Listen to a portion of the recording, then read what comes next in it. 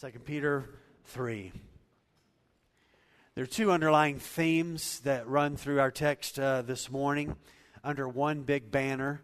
The big banner is this, that you and I are to be watchmen, watchwomen, watch students who stand guard over two very important things in our lives. The first one is we are to stand guard over our character or our integrity or our righteousness and holiness.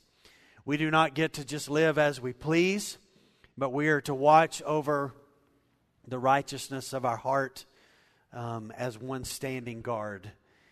And then secondly, we are to be ones who are standing guard over the truth in regard to righteousness and the things that are there. And this has been a consistent theme of Peter in this second letter. I think I've said several weeks ago, but just want to kind of go ahead and start sharing with you.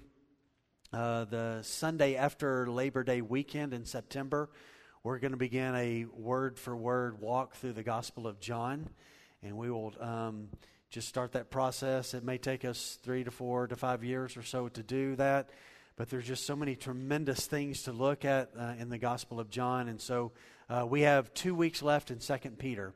So we have today, and then next week we will finish up in verse 18.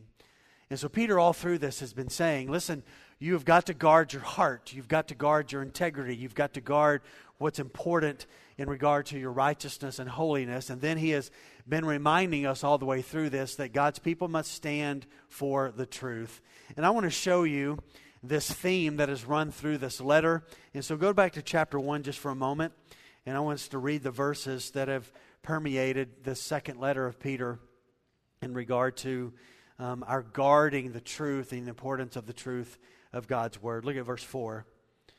By which he has granted to us his precious and very great promises, so that through them, that is his word, the precious and great promises, you may become partakers of the divine nature. Look at verse 15 of chapter 1. And I will make every effort so that after my departure, you may be able to recall these things. And I think what he's talking about there, he's going to write this, he's written to them, so that after he's dead, he knows that his time is coming. They will be able to go back and they will be able to read and they will be able to see things. Look at verse 16 of chapter 1. For we did not follow cleverly devised myths when we made known to you the power and coming of our Lord Jesus Christ, but we were eyewitnesses of his majesty. And so Peter goes through and he shares, we've written to you what we saw and what we experienced. Look at verse 19 of chapter 1. And we have the prophetic word more fully confirmed, to which you will do well to pay attention to as to a lamp shining in a dark place until the day dawns and the morning star rises in your hearts. Look at 20. Knowing this first of all, that no prophecy of Scripture comes from someone's own interpretation. For no prophecy was ever produced by the will of men, but men spoke from God as they were carried along by the Holy Spirit. Look at chapter 2, verse 2. And many will follow their sensuality, speaking of the false teachers. And because of them, the way of truth, the scriptural truth, the written truth, will be blasphemed. Look at verse 21 of chapter 2. For it would have been better for them never to have known the way of righteousness than after knowing it, to turn back from the holy commandment delivered to them. And then chapter 3, verse 1 and 2. This is now the second letter that I'm writing to you, beloved. In both of them, I am stirring up your sincere mind by way of reminder. Reminder of what? He says it in verse 2. 2 places. That you would remember the predictions or the writings of the holy prophets and the commandment of the Lord and Savior through your apostles. Now look at verse 13 of chapter 3. Last week we saw this. But according to his promise, his word, we are waiting for new heavens and a new earth in which righteousness dwells. Now let's read 14 through 17, and this will be our text today. Therefore, beloved, since you are waiting for these, be diligent to be found by him without spot or blemish and at peace. And count the patience of our Lord as salvation, just as our beloved Paul also wrote to you according to the wisdom given to him. And as he does, in all his letters, when he speaks in them of these matters, there are some things in them that are hard to understand, which the ignorant and unstable twist to their own destruction, as they do the other Scriptures. But you therefore, beloved, knowing this beforehand, you take care that you are not carried away with the error of lawless people and lose your own stability. So I want to talk today under the topic of, since you are waiting for these things. What things? Well, let me just remind us. So he's been dealing with, since you are waiting for the second coming of Jesus, since you're waiting for the establishment of the kingdom, the millennial kingdom here on earth, since you are waiting for, at the end of the age, God is going to, on the day of Christ, He's going to melt away the heavens. He's going to melt away the earth. He's going to do away with the old order of everything that's there. And He's going to bring about this new heavens and this new earth. Since you are waiting for these things to come in the future, watch this. Future reality so great that it impacts how we live today. Since you are waiting for these things to come, how do you live today? And so he's closing out this letter reminding us, as we wait for something unbelievable to come, how should that impact the way we live today? And the first thing he says to them is this. He says, therefore, and he gives them a name, that it gives an identity to them, an identity to us. And he says, therefore, beloved, therefore, in light of all of these things I've been telling you, false teachers are going to come. God's going to deal with them. You stay connected with the truth. You walk in what God has said. You stand there.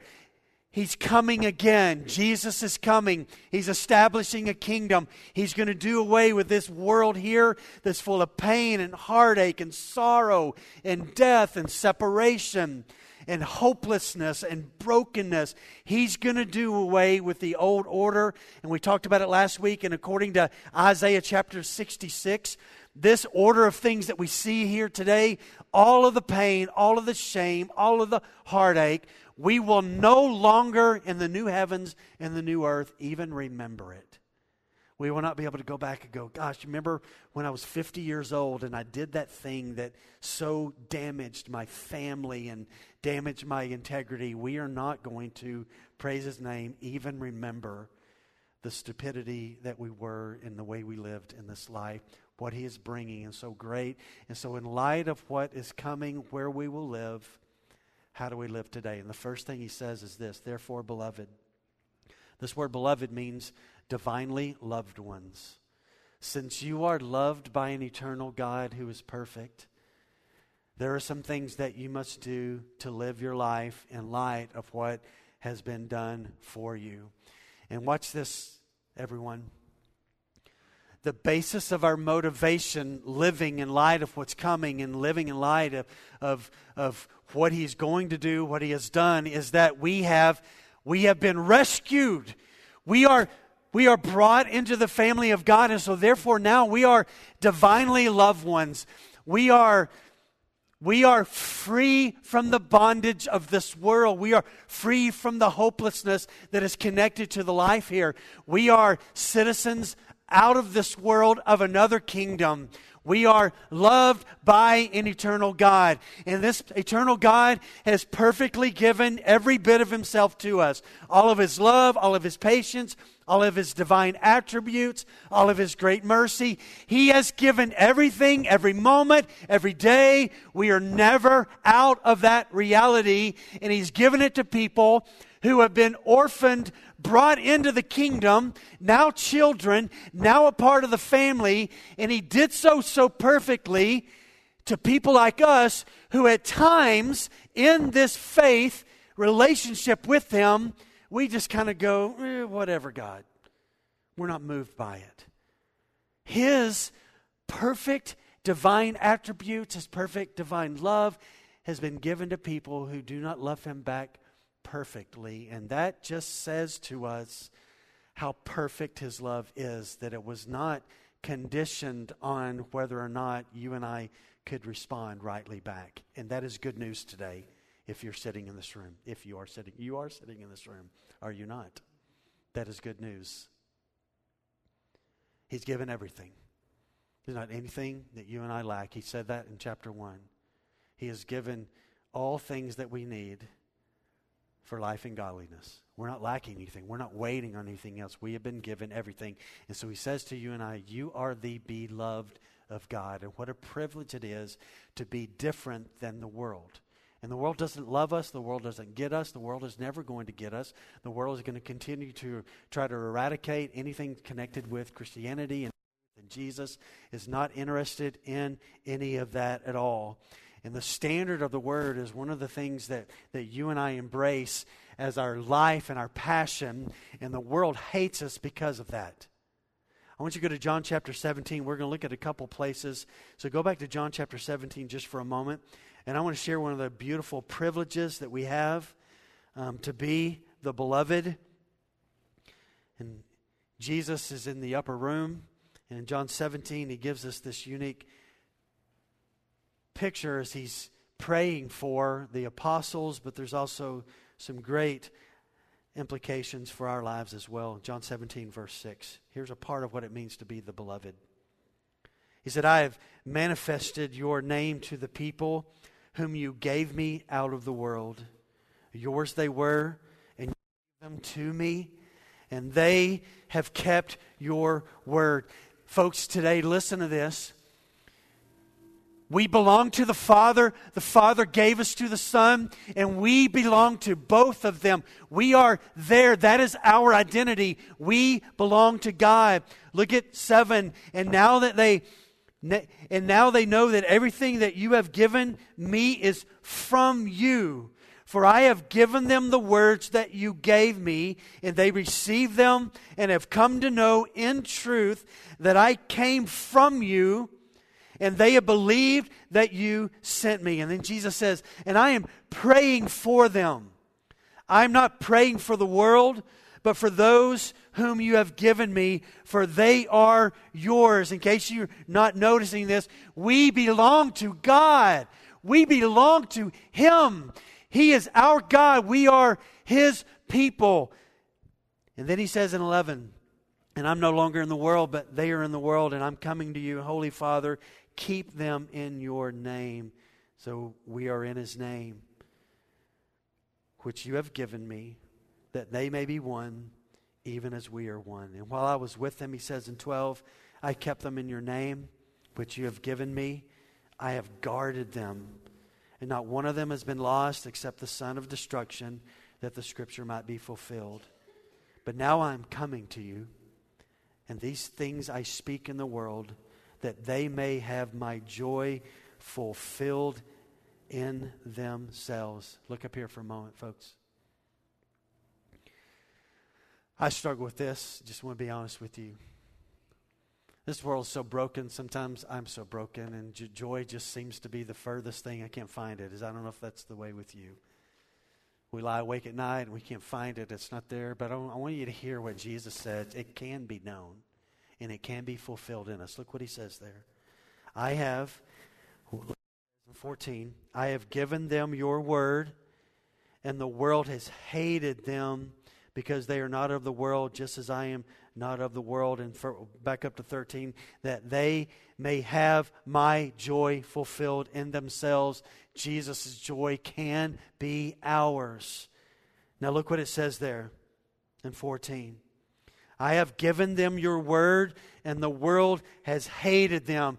This is just the reality for us, folks. Listen, we walk by a different standard, by a different idea, by truth. God's word from God's heart, spoken from God's eternal sovereign mind. It has come to us through men carried along by the Holy Spirit who wrote as God led them. It's come to us in written form. God has preserved His word that's come to us. It's without error. There's no doubts about it. It is clear. It is certain. We can stand on it. And so we do so. And listen, it's just always been the case. And people of the world, the philosophies of the world, the religions of the world, they're going to hate us. You know why? Because we love His word.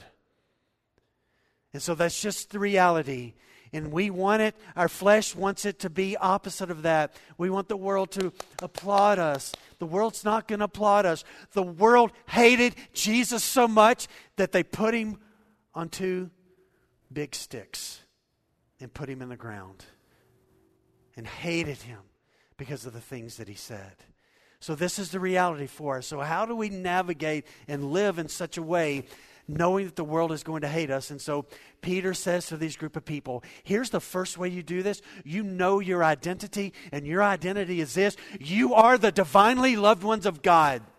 It doesn't matter what the government says. It doesn't matter what this religion says. It doesn't matter what this cult does. It doesn't matter what they have to say about things. You need to know what God has to say. And God says this, I have so loved the world that I gave my one and only Son, and that whosoever believes in him won't perish, but will have everlasting eternal life. And so God has made his statement over our life. You are the divinely loved ones. And so our motivation now for guarding the integrity of our lives in godliness and holiness comes from that we have been redeemed, and it's just unbelievable, and it causes us to worship and to sing and to lift our hands and to walk in obedience and to say no to temptation, because we know now the motivation for us is that we know him, and he's called us to draw near to him. And so he says, listen, I just want to remind you, in light of all these things that are going to come, remind you, you are the divinely loved ones. God has called you to be in relationship with him. What an amazing reality that is. Secondly, we must be waiting diligently, living as a sacrifice to the Lord. Look what he says in 14. So he says, therefore, beloved, since you are waiting for these, all these things are going to come, be diligent to be found by him without spot or blemish and at peace. Let me just talk about several things here that are really important. First one is this, is focused waiting. We must have focused waiting. It's coming. When's it coming? I don't know when it's coming. It's coming. He's coming back, and he's coming. And so there's a focus. We talked about it last week. There's a mental connection with this, that we live our lives in light of knowing that he's coming, and so we focus on it. Secondly, this focusing on something that's coming that's not here yet doesn't say to you and I, hey, just don't do anything, just be idle. No, it's a focused waiting that is moving in a direction. So we're not just lounging around doing nothing, but we are walking in obedience.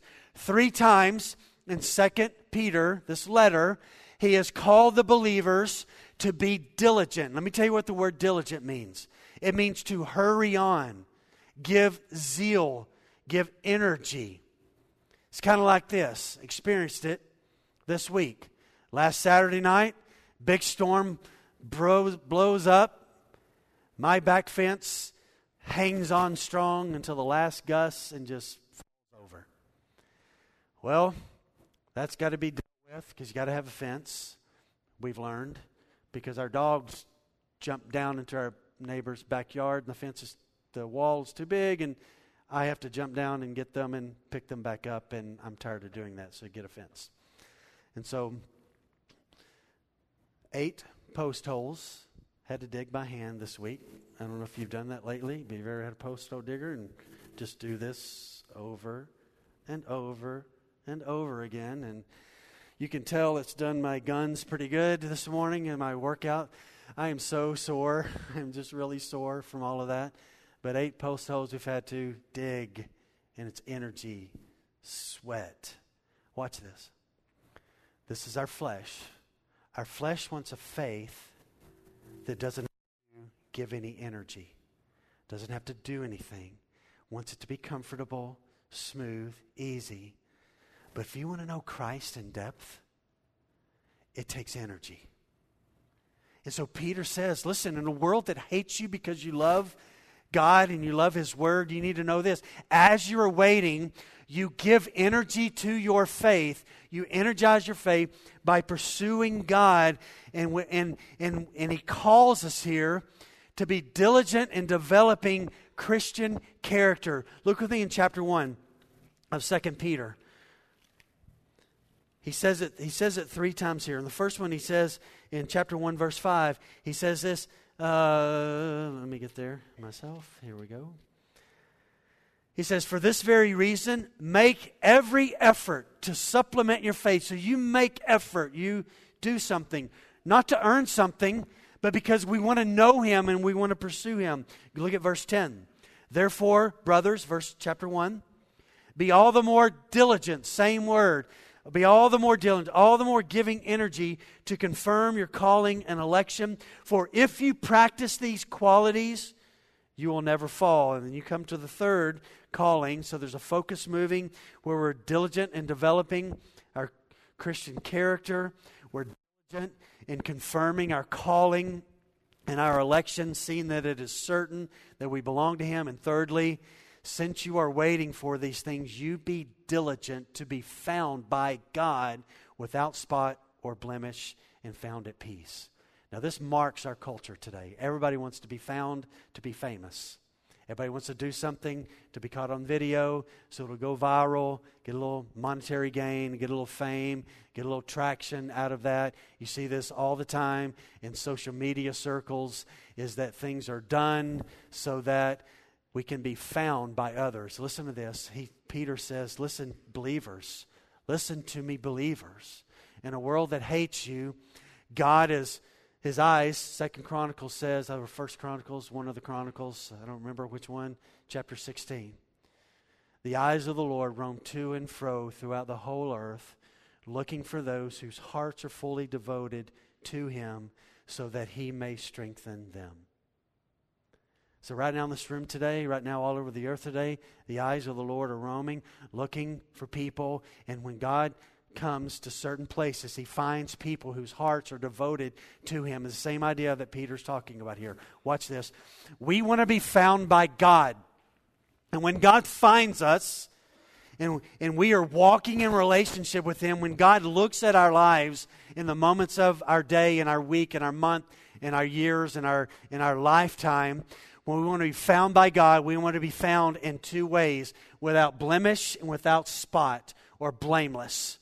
These are critical things, and so I want to talk about those just for a moment. This word without spot means exactly what it says. Without, it means spotless. It was a word that they used to use back in the day to describe animals that were brought for sacrifice. They had to be whole. They had to be pure. And if the animal had a cut on it, had a scab on it, so really the word for scab, spotless, you don't want a scabby sacrifice that's messed itself up and it's not pure. And so he says this. He says, when God finds you, you want to be living the kind of life where you're not marked by sinful decisions and things that you are doing that mark you as not pure. Not only that, you want to be blameless.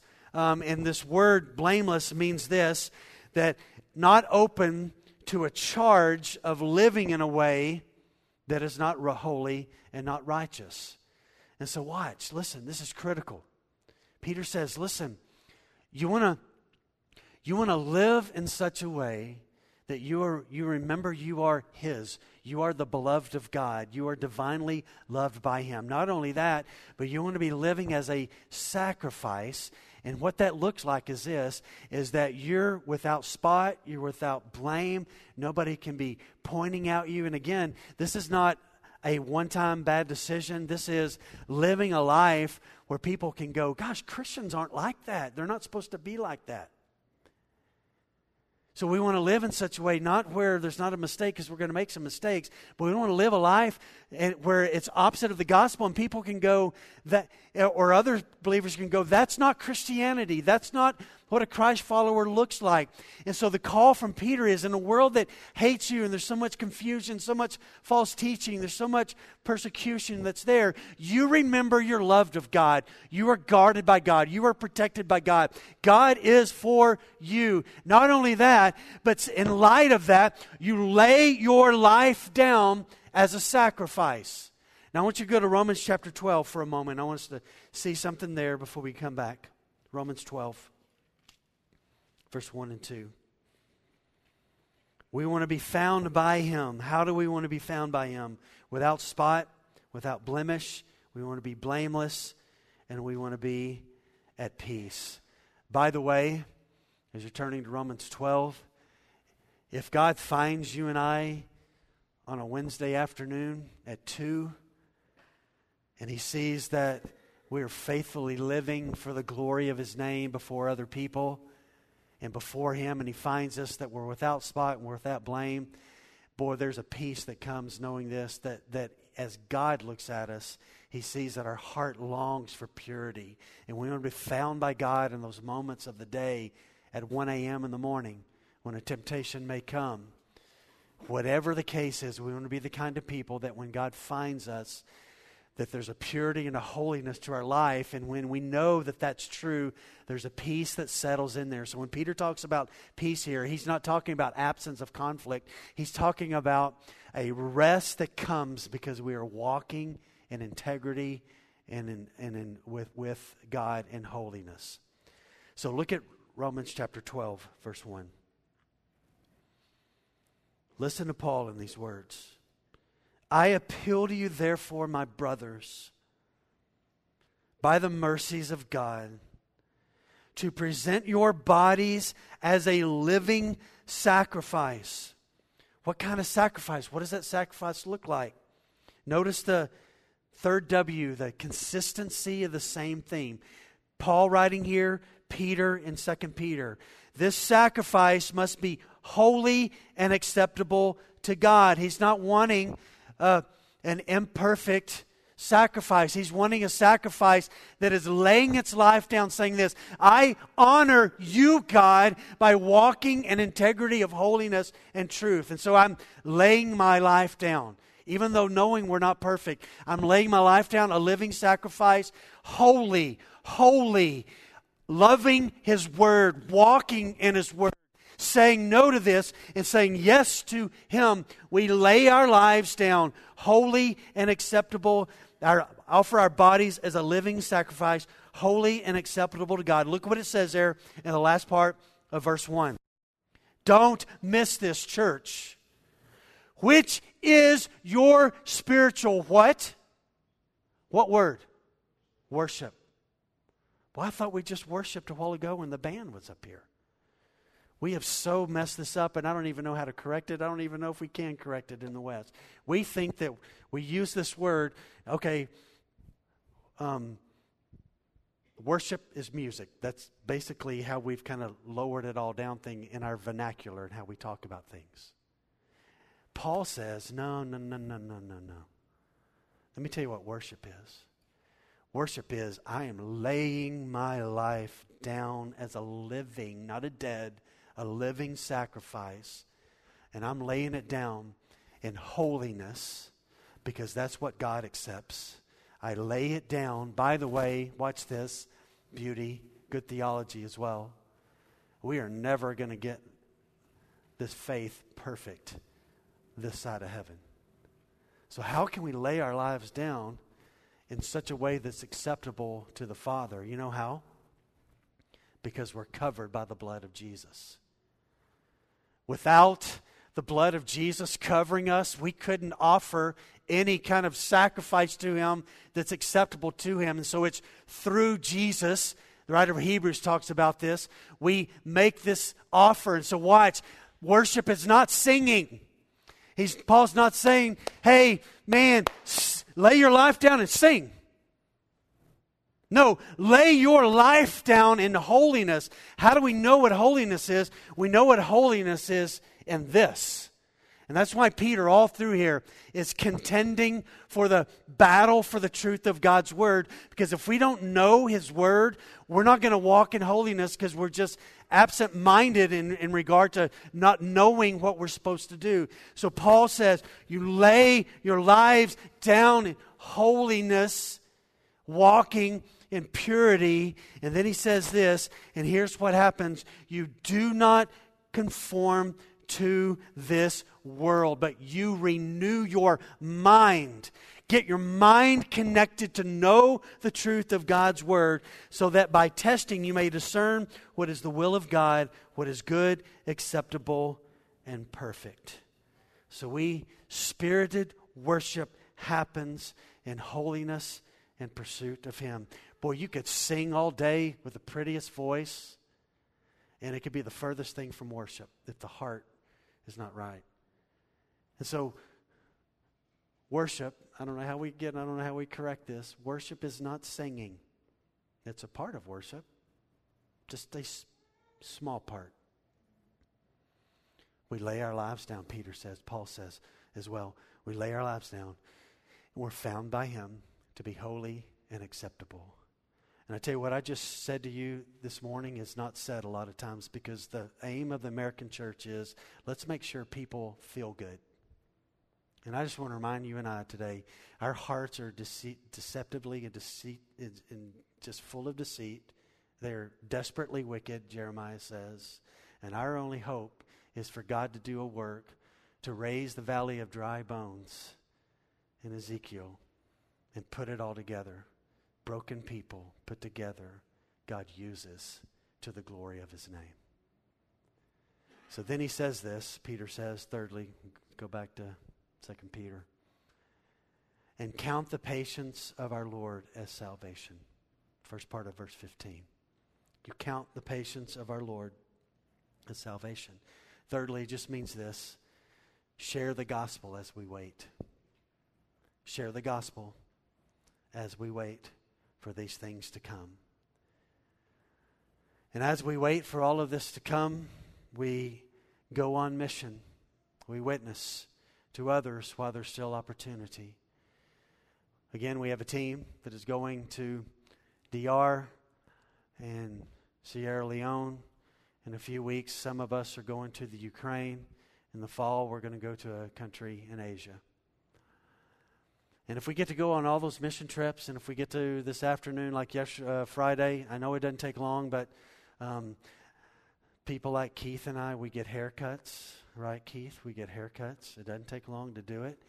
I shared the gospel with the lady who cut my hair on Friday, and I was hoping she'd be here today. She's not here. She's living at the Samaritan Inn, but shared with her, and going to go back by and see her this week and say hi to her, and hopefully, so if we share with our hair cutter person, whatever they're called a hair cutter person in my world, okay, or we go on mission, if we get to go, if we get to share, it's because, watch this, of the great patience of God. And listen to me, church, His perceived procrastination is never to be seen as inaction. He's delaying. Why? So that people can come into the kingdom, and that's active. That's not passive. So God's delaying His coming in His judgment. It's to be seen as a glorious expression of His long-suffering character. And so God is being unbelievably patient, and this patience should be seen as salvation because people are coming into the kingdom. And then Peter writes something I think is absolutely fascinating because of the way that I'm wired, and I love God's Word. So look at the next part of verse 15, and this is the fourth thing I want us to see this morning. He writes, just as our beloved Paul also wrote to you according to the wisdom given him.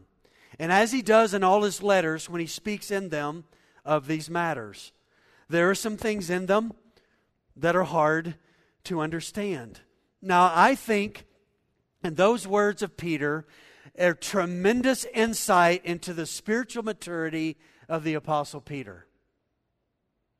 Now, that Peter and Paul were ministry partners together at times. There were times that they were together. We know in Acts chapter 15 they were at the same conference, the Jerusalem conference that was there as they were dealing with things. They shared the same ministry partner. Anybody know, bit of trivia, the same ministry partner that Peter and Paul had.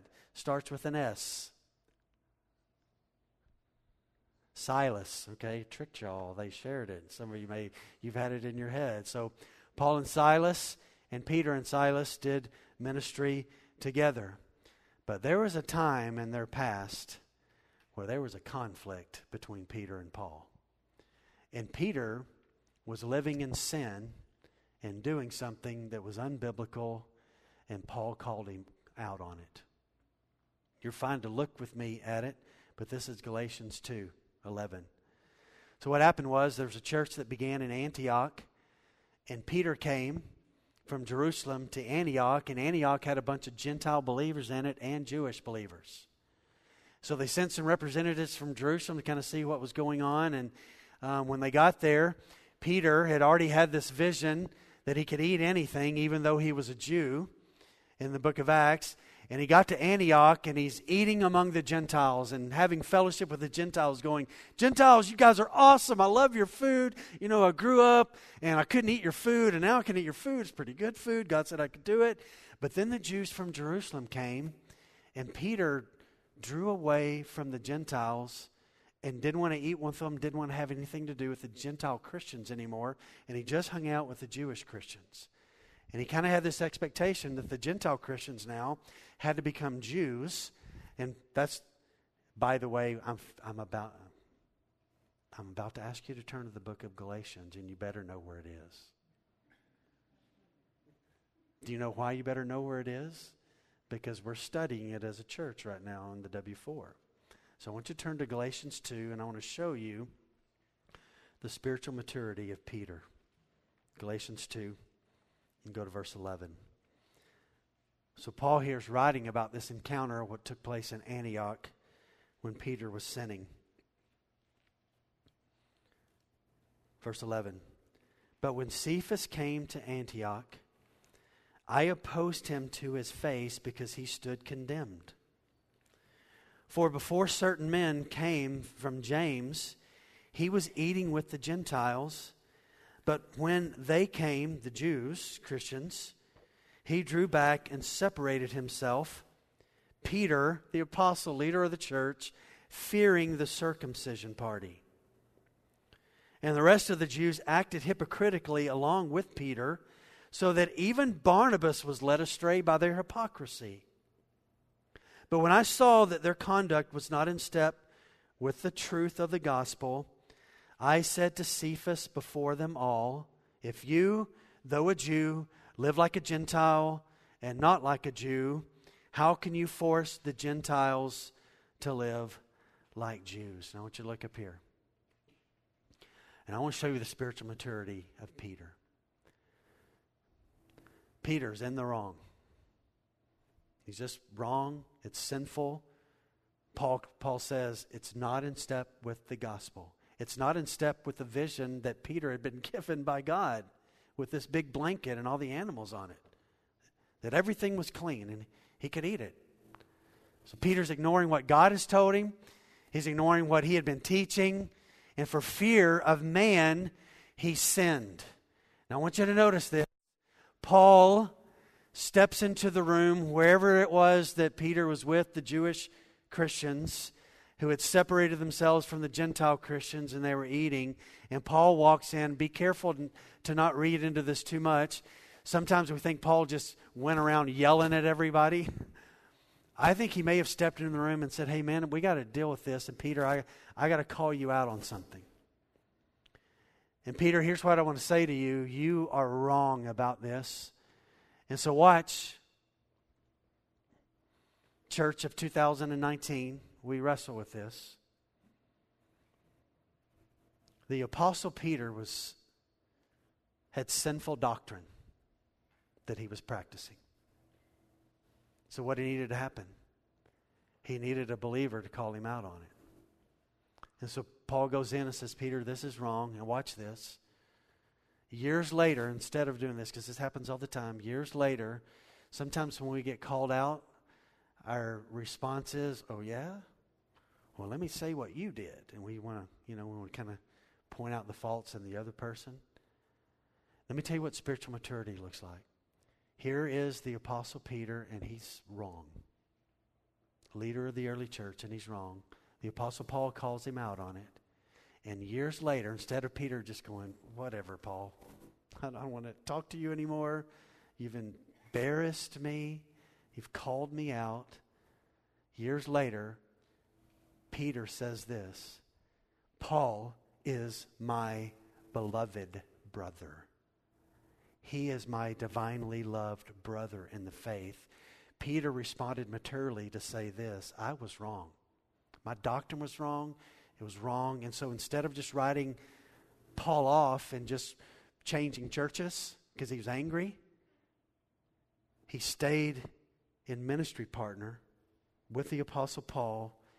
And I think, can you imagine their worship together in the presence of King Jesus right now together? So we make such a big deal about stuff. Listen, it is most important to have things right biblically. And if somebody needs to call us out and we're wrong, watch, we adjust to the truth of Scripture that someone's calling us to. We don't attack the other person. We adjust. We don't want truth to adjust to our perspective.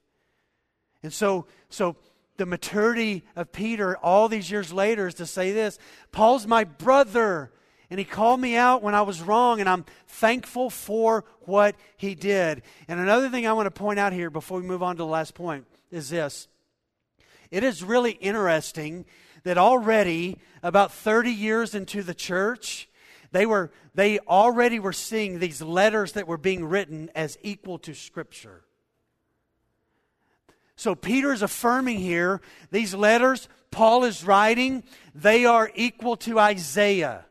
They are equal to Jeremiah. They are equal to the 5 books of Moses. He is affirming that they were equal to the prophets. And so he says that here, just as our beloved Paul also wrote to you according to the wisdom given to him. Watch this. Paul didn't attain the wisdom. How did he get the wisdom? It was given to him by who? By God. God had given this wisdom. And as he does in all his letters when he speaks in them of these matters, and there are some things in them that are hard to understand, and he says this, which the ignorant and unstable twist to their own destruction. Watch this, as they do with the other Scriptures. Well, you know what Peter's doing here? He is saying this letter that you've gotten from Paul, it's the Bible. God inspired him to write it. And so watch this. So these letters already in the church were deemed as valuable to read for the shaping of the church. And they were passing these letters around amongst themselves. Listen to this, Colossians 4:16. And when this letter has been read among you, have it read also to the church of the Laodiceans, and see that you also read the letter from Laodicea. There's a letter that Paul wrote to the church in Laodicea that doesn't exist anymore. It's never been found. It's not there. It obviously wasn't supposed to be in our Bible, but they were writing all of these letters to shape the church. Secondly, the reading and the studying of the Bible in these letters was already the established practice of the church 30 years into it. And I think they learned it from Jesus. And again, lastly here, he affirms Paul's writings as Scripture. And he says there, some of them are hard to understand. That hard to understand means difficult to interpret. Some pretty deep things. And for the last 2,000 years, readers of Paul, teachers of Paul have said the same thing that Peter says. That's kind of difficult to understand what he says there. All right, lastly, we must be ready for the twisting of truth. So look at 16 and 17. Of which the ignorant and unstable twist to their own destruction, as they do the other Scriptures. You therefore, beloved, knowing this beforehand, take care that you are not carried away from the error of lawless people and lose your own stability. Church, this world has been, will be, full of people, rampant with them, whose sole aim is to erode the truth of God's Word. And nations will make laws. Nations will do things to try to diminish the truth of God's Word. And listen to me, just because nations make laws that are contrary to God's Word doesn't make that law the truth. It doesn't become the truth. The truth is the truth. And so our Supreme Court, and I think we're going to see this more and more in the days ahead, Supreme Court several years ago made a statement, made a decision that homosexual marriage would be the law of the land in all 50 states. You could do so. That doesn't make that true. Doesn't rise. Who cares what the Supreme Court says if it's contrary to God's Word? It doesn't elevate it to scriptural truth. And so what do? We stand with truth. The culture led by Satan himself in the demonic realm are always going to attack God's people and God's Word. Always. Not anything new. And so Peter says, listen, you've got to be ready for this twisting of the truth. It's going to be done by ignorant people. It means untrained people, unschooled people. Not only that, they're unstable. They can't stand. They're unbalanced people, and they will twist the word of God. This word in the Greek, twist, if you remember medieval days, they had it way back in the day as well, but it's when you put somebody on the rack, you take their hands and hold them here, and you would strap their feet, and you would pull their body with ropes this way to dislocate their joints, the bones. He said this is what false teachers do. They put the truth on the rack, and they stretch it and stretch it and stretch it until it dislocates so that they can establish their own truth following their own sinful desires. And they tried to do that. And so Peter says, got to be ready for it. We need to be ready for it, church. It is going to continue to be the case. So the culture will try to outlaw God's word. Our government may try to outlaw things. We've seen that. You can say whatever you want to say. This nation was founded on Christian principles, in Judeo-Christian understanding. It just was. You can read the literal documents that influenced the founders of this nation. You can read them, and it's there. Scriptural understanding influenced all of that. It's just there. So our sophistication in 2019 can say, well, that's not really. Yeah, you can. You can read the documents. And this is what twisted people do. They put the truth there, pull it apart, and say, see, it's not true. And God's word stands. It's eternal. And so we stand with it. G.K. Chesterton wrote this in regard to the purity of doctrine. Listen to this. It's short, but it's really good as we close. Orthodoxy is like walking along a narrow bridge. One step to either side is a step of disaster. He gives some examples. Jesus Christ is God and man. God is love and holiness. Christianity is grace and boundaries with morality. Overstress either side of some of these great two-sided truths, and at once destructive heresy enters in.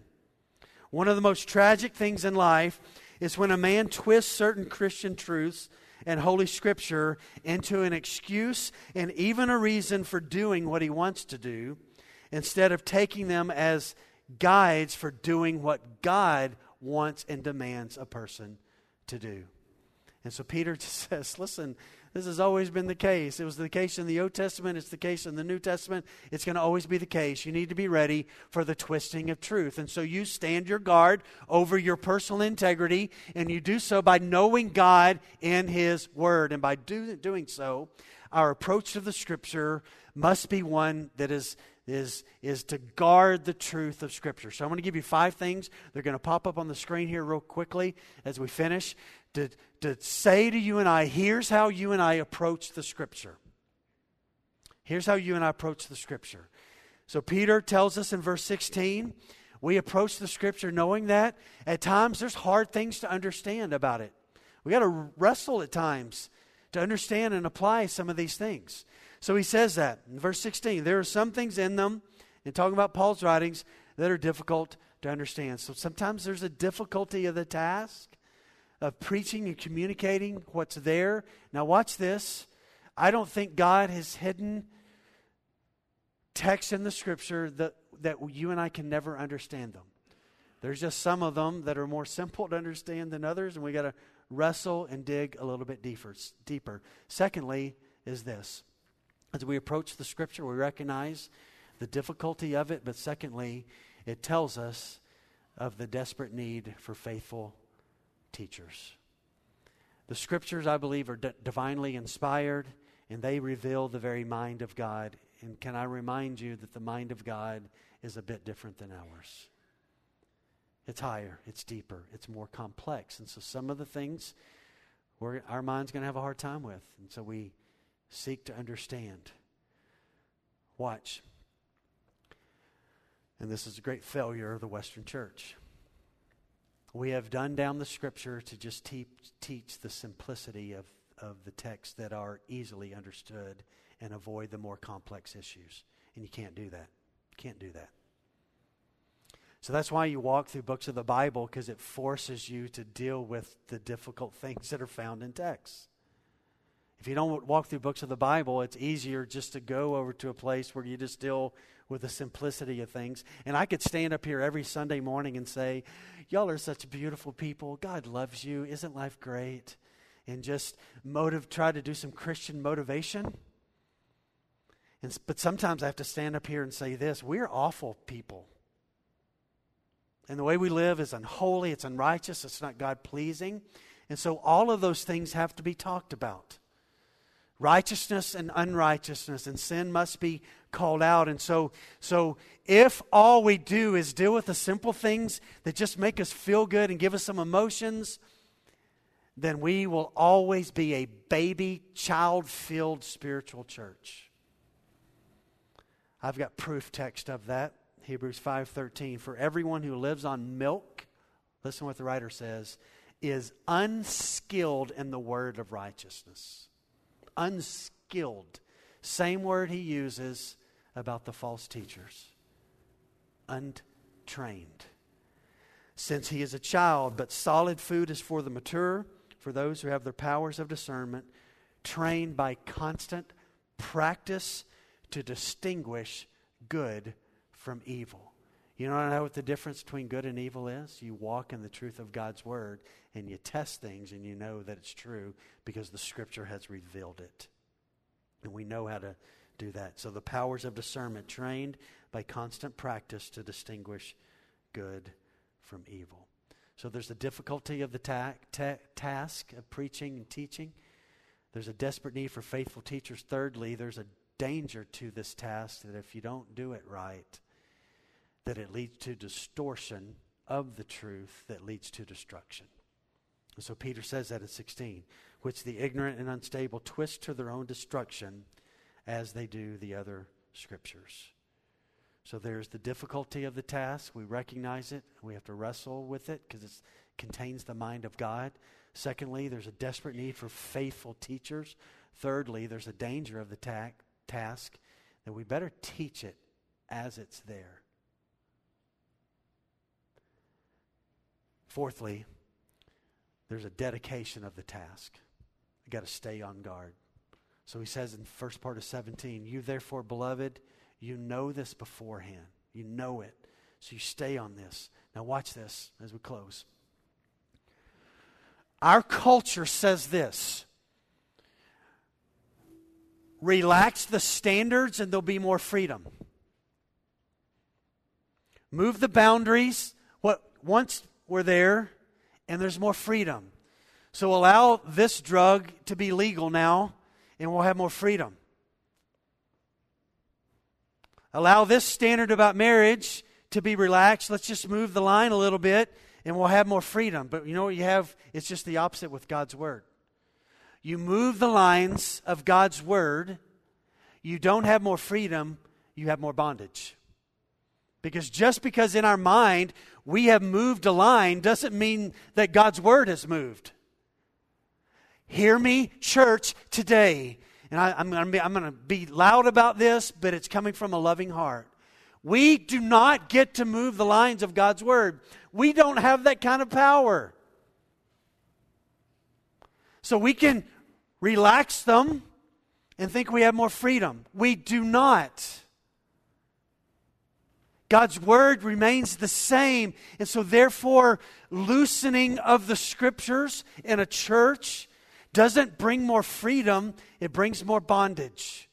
It's just always going to be the case. That's why liberalism and any kind of thing is dangerous. Because it creates this mindset that thinks this: oh, I've got more freedom now. But actually, there used to be a restriction to that. There was a purpose for that restriction, because over there, in the midst of that, even though the boundary line has been moved here, and I'm here, I'm still within the boundary. Well, it's just a new boundary that man has made, not God has established, and it's outside of God's purpose, and over there always leads to destruction. always leads to destruction. And so Peter is saying, listen, you stay dedicated to the task of not loosening up the standards of God's Word, because you're not going to find more freedom there. You're going to have more restrictions, and you're going to have more bondage. And this forewarning by Peter enables us to be better ready and armed for the fight that is coming. And so the fifth thing is this, is there's a danger to you and I about this task, that if we don't know His Word, deceivers will lead us astray. And so he closes 17 and says, you take care, and you got to take care by knowing God's Word, that you're not carried away from the error of lawless people and you lose your own stability. This word, take care, means to guard. It's a military term, and Peter is saying we should be anticipating error to come. It's just going to come, so you guard the truth, and you guard it to avoid being carried away. Now let me give one other illustration as we close. So this morning, as every Sunday morning, I rise early, and I've got the Starbucks app on my phone. I arrive at Adriatica Starbucks at 6 a.m. to spend 2 hours walking through the sermon before I come up here, making sure everything's right. And I showed up at Starbucks Adriatica parking lot this morning, and chaos was in the parking lot.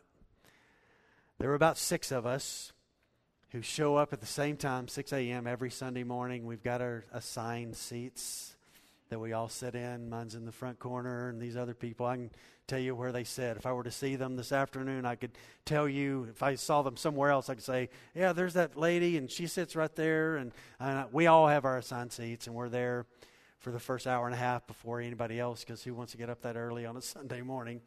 And so pulled up this morning.